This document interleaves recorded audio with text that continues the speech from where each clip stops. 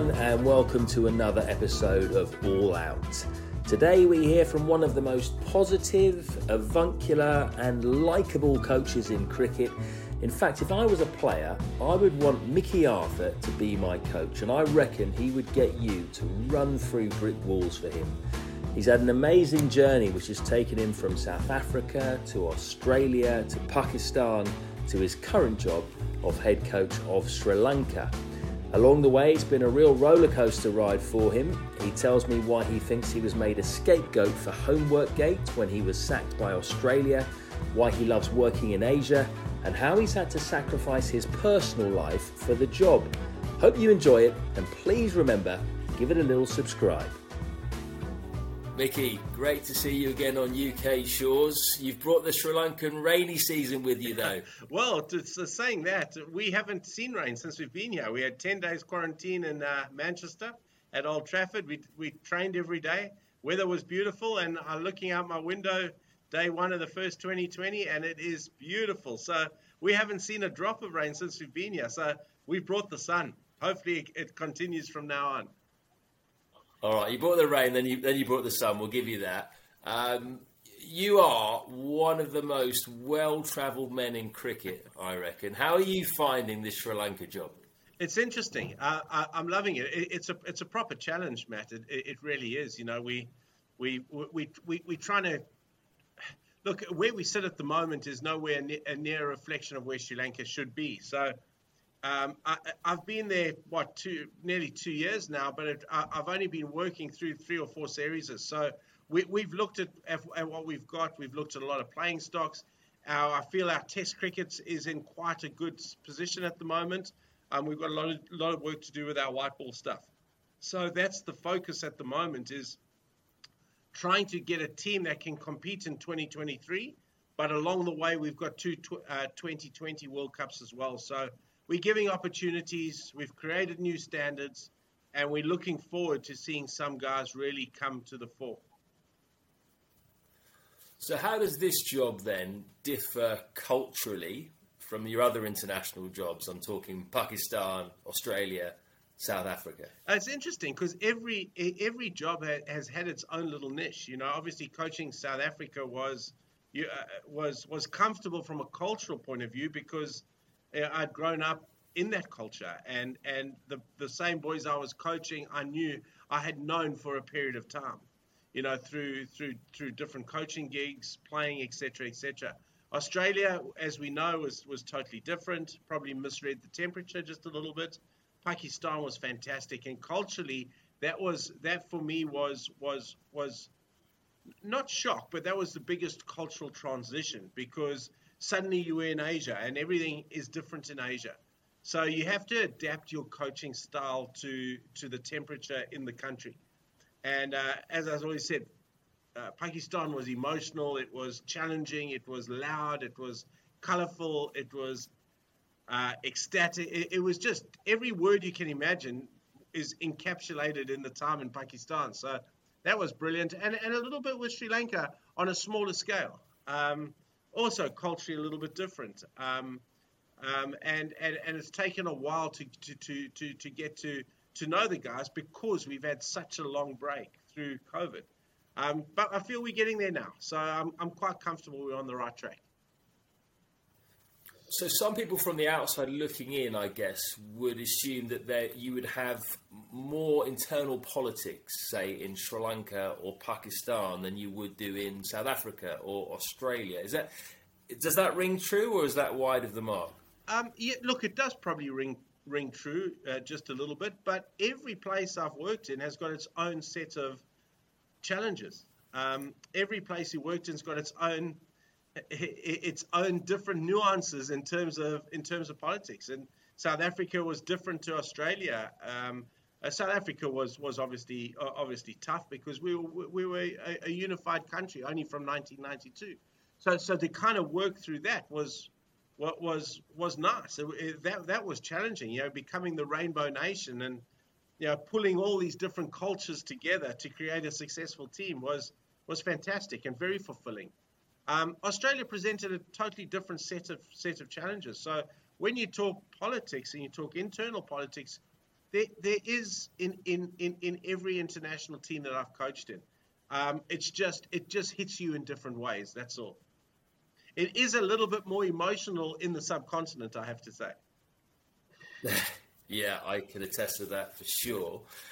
How about dealing with the different types of personalities and the different nationalities as well? I spoke to Brendan McCullum on one of these podcasts earlier, and he was fascinating on that, really. He was talking about how different it is to coach different nationalities. For example, he was saying with West Indians, maybe sometimes can be a bit more high maintenance, but they are also fiercely loyal once you get them on side.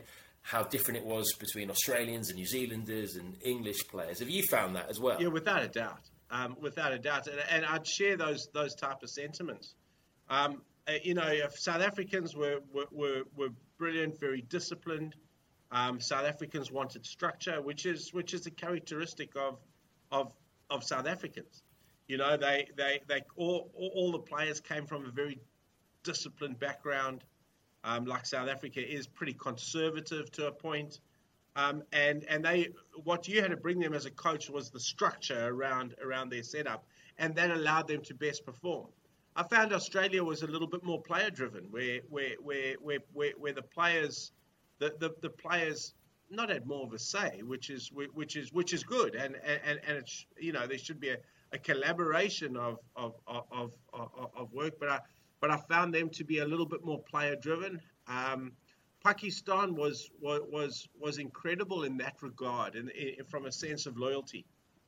Once you had the Pakistan guys, once they trusted you, once you had proved yourself to them that you were there and you had their own best interests at heart and the country's, I got unqualified loyalty from those guys.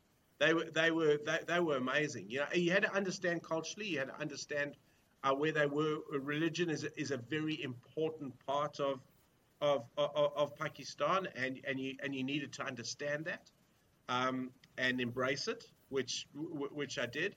And once you showed that connection with the country, the connection with the players, that you got the best out of them and got a lot of unbridled loyalty. And Sri Lanka is a little bit of the same. Sri Lanka is fairly multicultural. Obviously, it's a Buddhist country by and large, but there's a lot of Christians in it. There's a Muslim pocket as well. You obviously got the Tamils and the Sinhalese. So it is a little bit of a melting pot as well of different cultures. But that's what makes the job so interesting. But I have found them as well fiercely loyal. Once you get them on their side, and once they know, because they've come from a structure that has generally been very volatile. So there's been no security around positions. There's been a lot of chopping and changing within the team, and that leads players to playing for themselves. And once the players start playing for themselves, it's hard for a coach. You've got to get them buying into a team environment and collectively as a team moving the project forward. But you only get that once you show that loyalty to them. Once you show that if you've identified a player and he nicks off a couple of times, you're still giving him the go. Otherwise you lose that faith and trust very, very quickly. So yeah, it's interesting. It's been so diverse in dealing with the players. And working in Asia is just different, isn't it? It's a different experience. If you're a Westerner, to succeed working in Asia, do you think you need to have adaptability and patience? 100% you do. But you've also got to show that you're not just there to, you'd have a look through all the Asian countries, and there's been numerous times of overseas coaches coming in and not really creating a legacy or not really doing anything different, It almost, without wanting to sound disrespectful, but it's almost as if coaches have come into those countries, collected a salary check, when their contract's finished, they move on. I think for me, it's always been, I want to leave something sustainable. So it's not about the job for me. It's about the legacy that you leave at the end of that job. It's about how are you going to be remembered when you walk out the door. And every time, and particularly in Asia, I've wanted to leave that organization in a far better place than I found it. I certainly succeeded with Pakistan. I certainly think we did anyway, and we're on the track, and it's a long journey with Sri Lanka, but I'm comfortable and confident that given the time and the backing, we will certainly leave it in a far better position than we found it. But I always say, Matty, and you've never coached until you've coached in Asia, because the excitement, the chaos, the emotion, the color, it's unrivaled. Yeah, I agree. You've got to embrace the chaos, haven't you? Whatever you're doing in Asia, whatever work you're doing, you travel a lot. Can life as a travelling head coach be quite lonely at times? Yeah, look, it can. I mean, I sit here without having seen my family since November 2019. So Wow. Since the last time we were together in India doing Mumbai, I've seen you sort of earlier than I've seen my family, because as you know, I came to Mumbai and I was going to New Zealand and going home, and I ended up going to Colombo and I'm still there. And so, well, that's due to circumstances, obviously, around the world have changed, but it's very lonely. You pulling the strings, you at some point in time are not making popular decisions.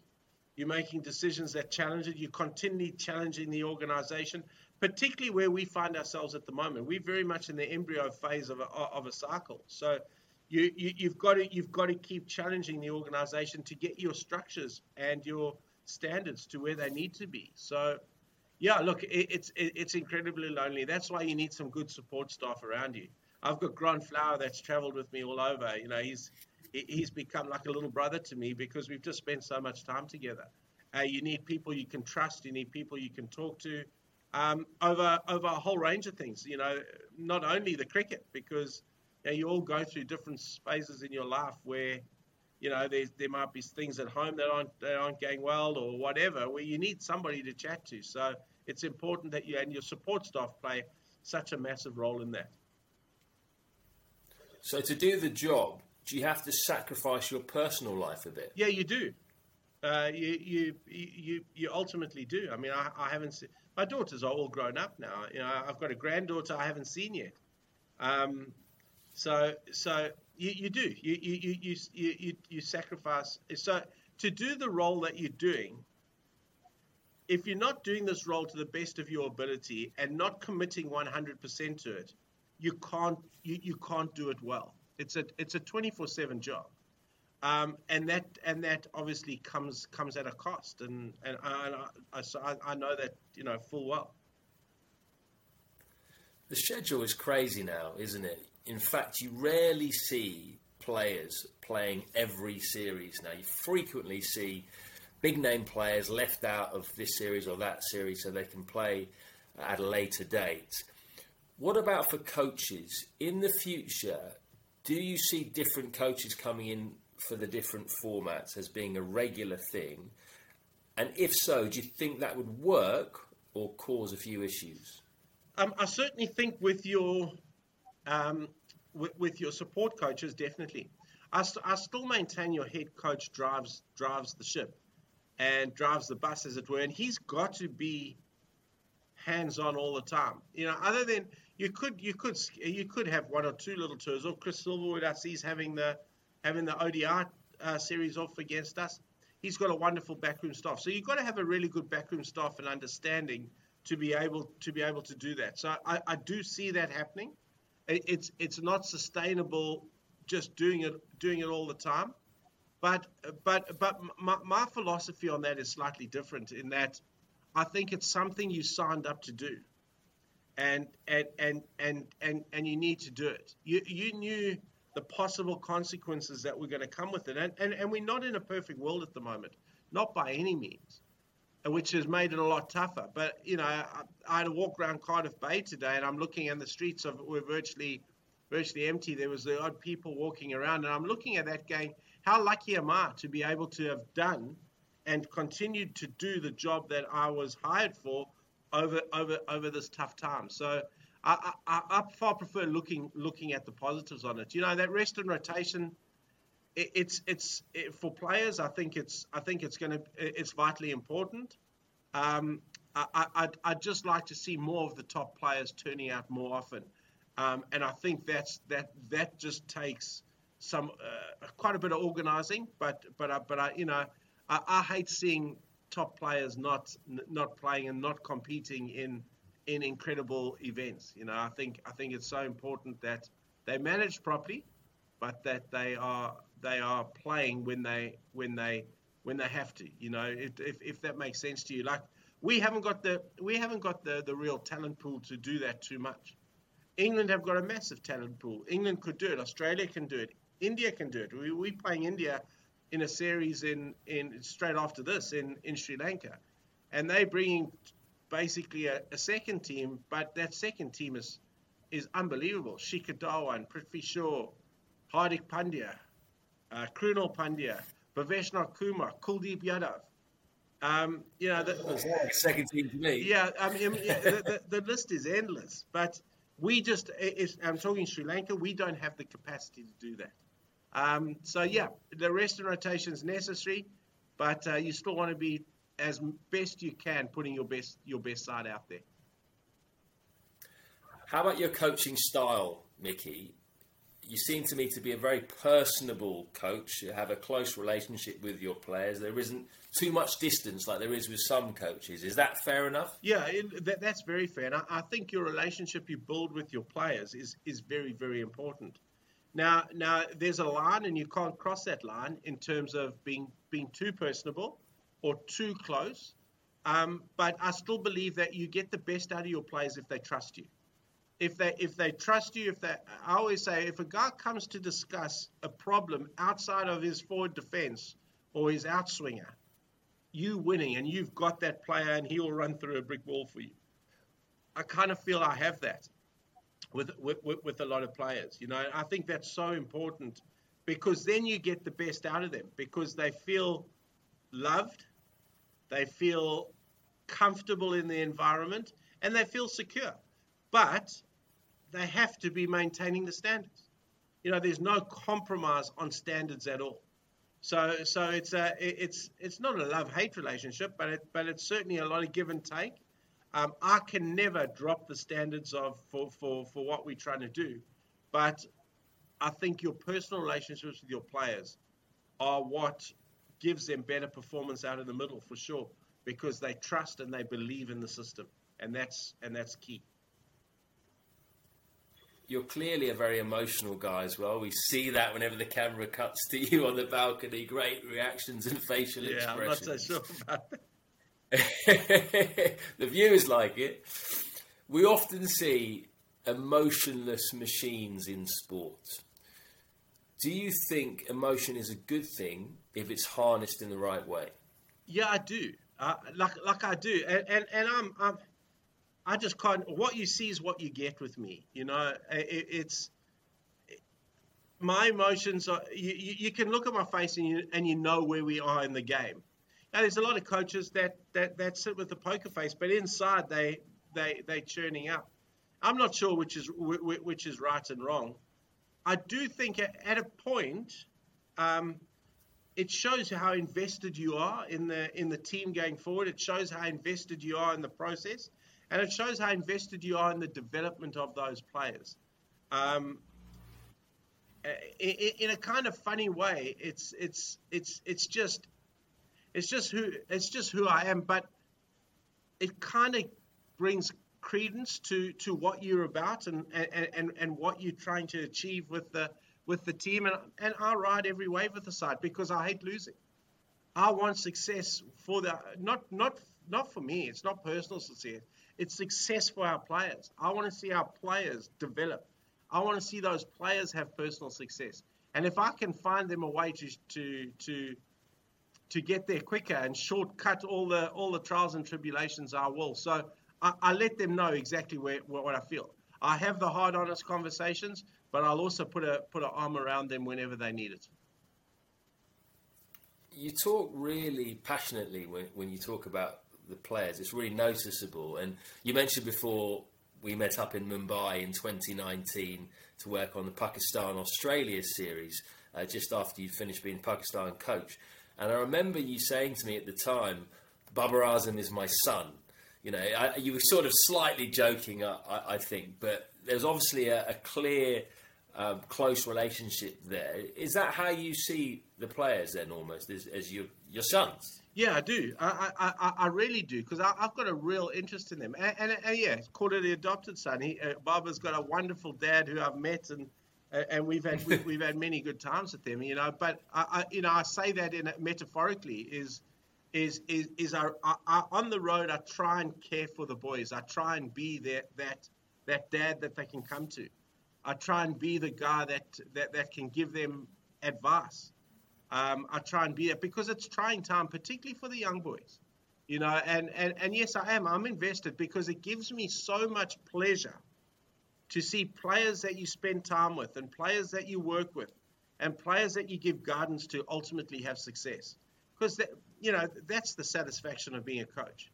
You know, when I see Babar Azam in the top 3 or 4 in the world, I get a lot of joy out of that. Not joy selfishly, joy for Baba, because I know the process he's been on, or whoever it is, and I know the sacrifices he's made to be that guy, and that for me just gives me so much satisfaction and joy.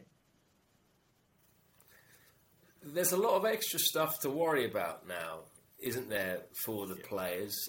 I'm sure you were across the Ollie Robinson story for England. He made his debut, and then that was sullied, unfortunately, with some historic tweets that he made.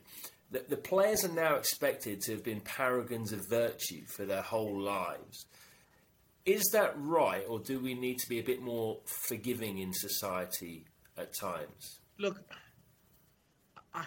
I think historically I think, you know, when the guys have been young guys growing up, and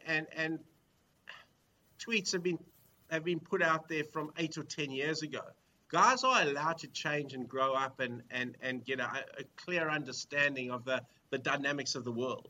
You know, so I do believe there should be a second chance for that, depending on how recent they are, because, you know, stuff that he was tweeting it's not okay. It's not good to do it. It's a clear lack of understanding. But I watched that, and I watched it very, very closely, and you know, I did see a lot of remorse. I saw a guy that clearly in his teenage years was a little bit wild by his own admittance. I'd like to think that guys are really aware of it at the moment. You know, there's such cultural diversity around the world, and it's such a talking point. I do think that there needs to be massive awareness, and any guy now that tweets something like that is just plain stupid. What do you say to your players with regards to what they do on social media? Get off social media. Simple as that, you know. You're on it. Yeah, I am, but during I don't go on during match times. I do it to follow Arsenal and to follow Middlesex and to see what Matt Floyd's doing in the world. All the right teams. That's what I do. You know, I don't use it like the players use it. I'm on Twitter, and that's it. I'm not on Facebook. I'm not on Instagram. I'm not on any of that. I'm on Twitter because I like waking up in the morning and getting all the news headlines from the people that you know, it's just quick, easy. I get all the info. I get all the news. I'm not on it for anything else. But I think for players, it's really, really tough now that they you know, they've just got to be very aware. You know, there's no filters on social media anymore. You know, and we've had a couple of our players that have been absolutely slaughtered, and it's affected them. You know, it certainly has affected them. So my suggestion to our boys is just don't be on it, because it just creates so many doubts, so many thoughts, so many emotions that I just don't think it's worth it, particularly when you're playing this level of sport. Did you then, after the Ollie Robinson event, I presume other head coaches around the world would have done the same thing, did you get your players together and just have a conversation about it and make sure people are going back and checking what they've written in the past and things like that? Yeah, look, we've certainly chatted at length about it. What's acceptable and what's not. What I found in the subcontinent, though, particularly with Pakistan and with our Sri Lankan boys, is that they don't actually do the tweeting, because they battle with their, obviously a little bit with the England. So they've got someone who does it for them. So I find their managers do it. Ah. And that brings another dynamic, because the manager thinks he's doing the right thing, but what that tweet does is it represents that player. And we've had a couple of instances where it hasn't gone down that well, and we've had to call the player in and say, you've got to take responsibility and accountability now for your own account. So it happens a lot with the subcontinent boys, that they actually aren't the ones that are putting out those tweets. It's actually their management team doing it. I want to take you back to the Australia job, which we touched on briefly at the beginning of this conversation. Do you regret ever taking that job? I don't think I ever regret ever taking that job, because it just presented itself to me at that time. I was really excited about that job. It was a massive challenge. Australia was bad. It's a country I live in. I'm Australian. I travel on an Australian passport. I think it came too early for me in terms of my journey in Australia. So I only finished with South Africa in 2010 and started in May.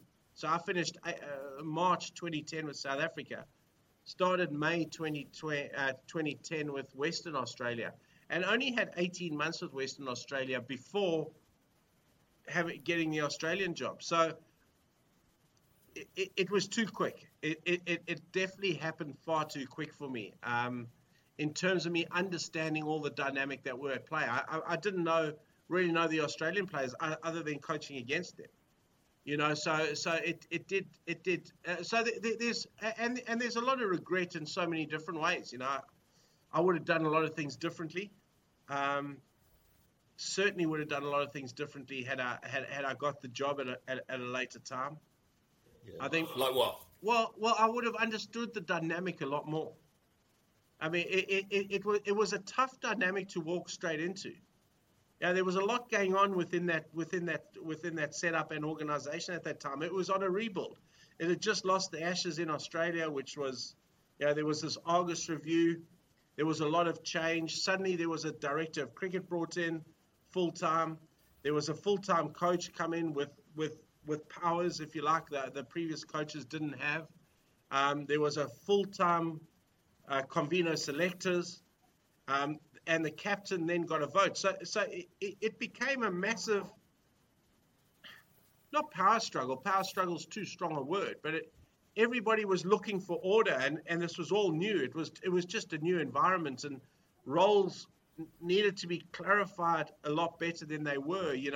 People were overstepping the line on a lot of things, but also what was going on in the team at the moment was very interesting for a whole lot of different reasons. And it was a team that needed fixing, both culturally, and tactically and technically. So there was a lot happening.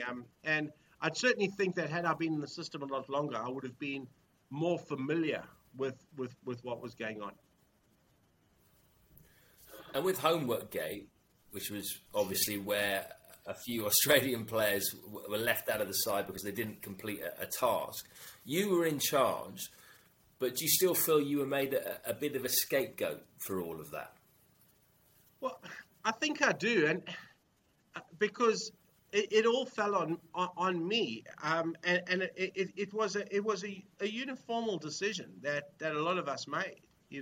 I had the whole support staff the night before talking about it. The captain, he came out and backed me. He was always on sides with it. I do to a point, but I do think that there was a little bit of justification, because a couple of years later there was a cultural review. Now, I thought at that particular time for me, we needed to change culture. There was a culture of, it was a very selfish environment. It was, I'm looking for a word, it was almost a culture of entitlement. It needed a shake-up. Now, if I had Homework Gate again, I don't think I would have followed through with what I did. But I was under a lot of pressure from a lot of people to follow through with that. And sitting back thinking, it was probably far too harsh a penalty.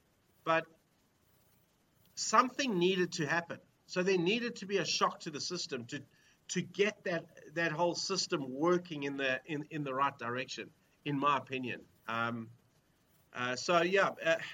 do in a way, but I do think there was some vindication later when they went through a whole cultural review. And you said there, you're basically a naturalised Australian now. You still live in Western Australia, so that must have been quite a difficult time for you. Did you feel that almost the whole country was against you at certain times? Yes and no, because I found a lot of people got it. At that point in time, the Australian cricket team wasn't very well liked in Australia by Joe Public. I remember going down to the tennis club, and everybody who played tennis didn't really like the Australian cricket team. They felt they were spoiled brats. So the local Australian had fallen out of love a little bit with the Australian cricket team at that time. So there was a little bit of support, and there certainly was. There was obviously a lot of abuse and a lot of hate, but I did have some sort. I think my family probably felt it a little bit more than I did. My daughters were at school then in a school in Perth. It became massive news. I remember coming back home from India at that time, and there were TV crews outside our house. It became a very intrusive environment for a little bit. It was a tough time, but I think in that tough time I grew a hell of a lot as a coach and grew as a person. It was a lesson that I don't want to go through again, but I think it was worthwhile in the long run because I think it made me a better coach going forward. Yeah, elaborate on that a little bit then. How do you think you became a better coach after that? I think I became, because I think I went into the Australian job, having had a little bit of success with WA, and we were starting to get things right there. But I think I went into the Australian job and ran it like I did South Africa. And that was clearly a mistake because I thought that culturally we were very similar, when in fact I needed to just sit back for a little bit and learn and get to know and understand the dynamic before making change and before making decisions that would ultimately impact the direction the team took. I think I came in and tried to do that all too quick. But again, I think that was on the basis of the fact that there was all these different positions created, and with these different positions came everybody wanted to get cracking, and everybody wanted to be seen to be making a difference. And we were all probably a little bit too hasty in a lot of our decisions. So what it taught me was that I went back. I first, after the Australian job, I went and I became director of cricket at a private school in Perth and started my own academy and had a bit of a normal life for 2.5 years. I coached a little bit in the leagues, and life was good. And that taught me to fall in love again with the game, a game that I'd been in love with all my life. I kind of at the end of Australia fell out of love with it just a little bit, and then fell back in love coaching these young boys and doing a bit of franchise stuff and seeing a young under 8 guy come into my academy and giving him a one-on-one for half an hour and making him feel like he was Don Bradman when he left, giving him that half an hour experience that he never forget. I fell in love with the game again. But my love has always been with coaching internationally because I feel you make a difference. I did the leagues and I loved the leagues, and I'll probably do them again at some point in time.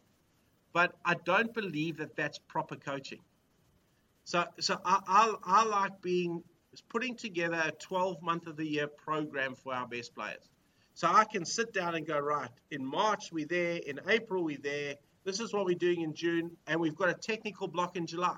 And we're all going to come in and we're going to work hard because that's our technical block, and we can do some conditioning. So I like sitting and planning a whole year, and then I love seeing how the players develop. And you don't really do that at franchise level. So once I got back into it, it was where I belonged. Let's finish with Sri Lanka then. You mentioned earlier that Sri Lanka obviously are nowhere near where they want to be or where they used to be back in the glory days. Was that a big reason why you were attracted to the job? Yes, it was. 100% it was. And saying basket case is too strong a word, but we ranked 9, 8, and 8 in the world. We've got to go to the 2020 World Cup now and qualify. Sri Lanka's never ever had to do that. Now that's a legacy of the last 4 years. So that's where Sri Lanka was when I took over, and we're still there. But I do feel that the challenge of the job is working to create that legacy, working to leave something sustainable behind that people can look at and they say, geez, when Mickey and his support staff were here, this is what we did. And if I can leave that legacy, then I'll be very, very happy. I love challenges. This is a real challenge, Matt. This is a real challenge. We've got some young, talented players, but it's going to take time. And I love that. I hope I get the time to make that sustainable change to hopefully get them back to where they belong. You've pretty much coached all over the world now.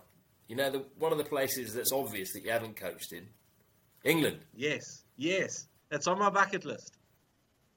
Is it really? Oh, yes, it is. You know, I remember being a young boy, subscribing to the Cricketer and the Wisden. You know, they used to come out once a month when I was growing up, and I was born in, so that was late 70s. And I remember the second Monday of every month, because it took about a week to get over to us. I subscribed. I used to get in my letterbox Wisden and Cricketer, and I used to just read, and I used to read about all the county cricketers and the county structure and the county system, and I vowed, a promise I made was that I'd always love to be in that system one day, and yeah, so I would love nothing more than in the next couple of years to take Sri Lankan cricket to where they need to be, and then coming down and working with an ambitious county. Doesn't need to be the best county. It just needs to be an ambitious county to try and make them the best they can be and leave a legacy there as well. I might know one or two, actually, mate. I'll see if I can make some calls. Yes, come on, Matty, please. And then we'll get into Hampshire Cricket Club maybe in about 10 years' time once you're done with all the professionals. That's it. Well, listen, Mickey, I really wish an opposition coach well just on the eve of an England series, but I genuinely wish you and all the boys a really good tour. No, I know you do. Thank you, Matt. I really appreciate that. And it's great catching up again. Geez, we had fun in India. We've got to do it again at some point in time. Let's get Mickey and Matt back in the studio in Mumbai. 100%. We'll get it sorted, It's never been so good in Mumbai. Sony rocked when we were there. Great to talk to you, mate. Take care, Matty.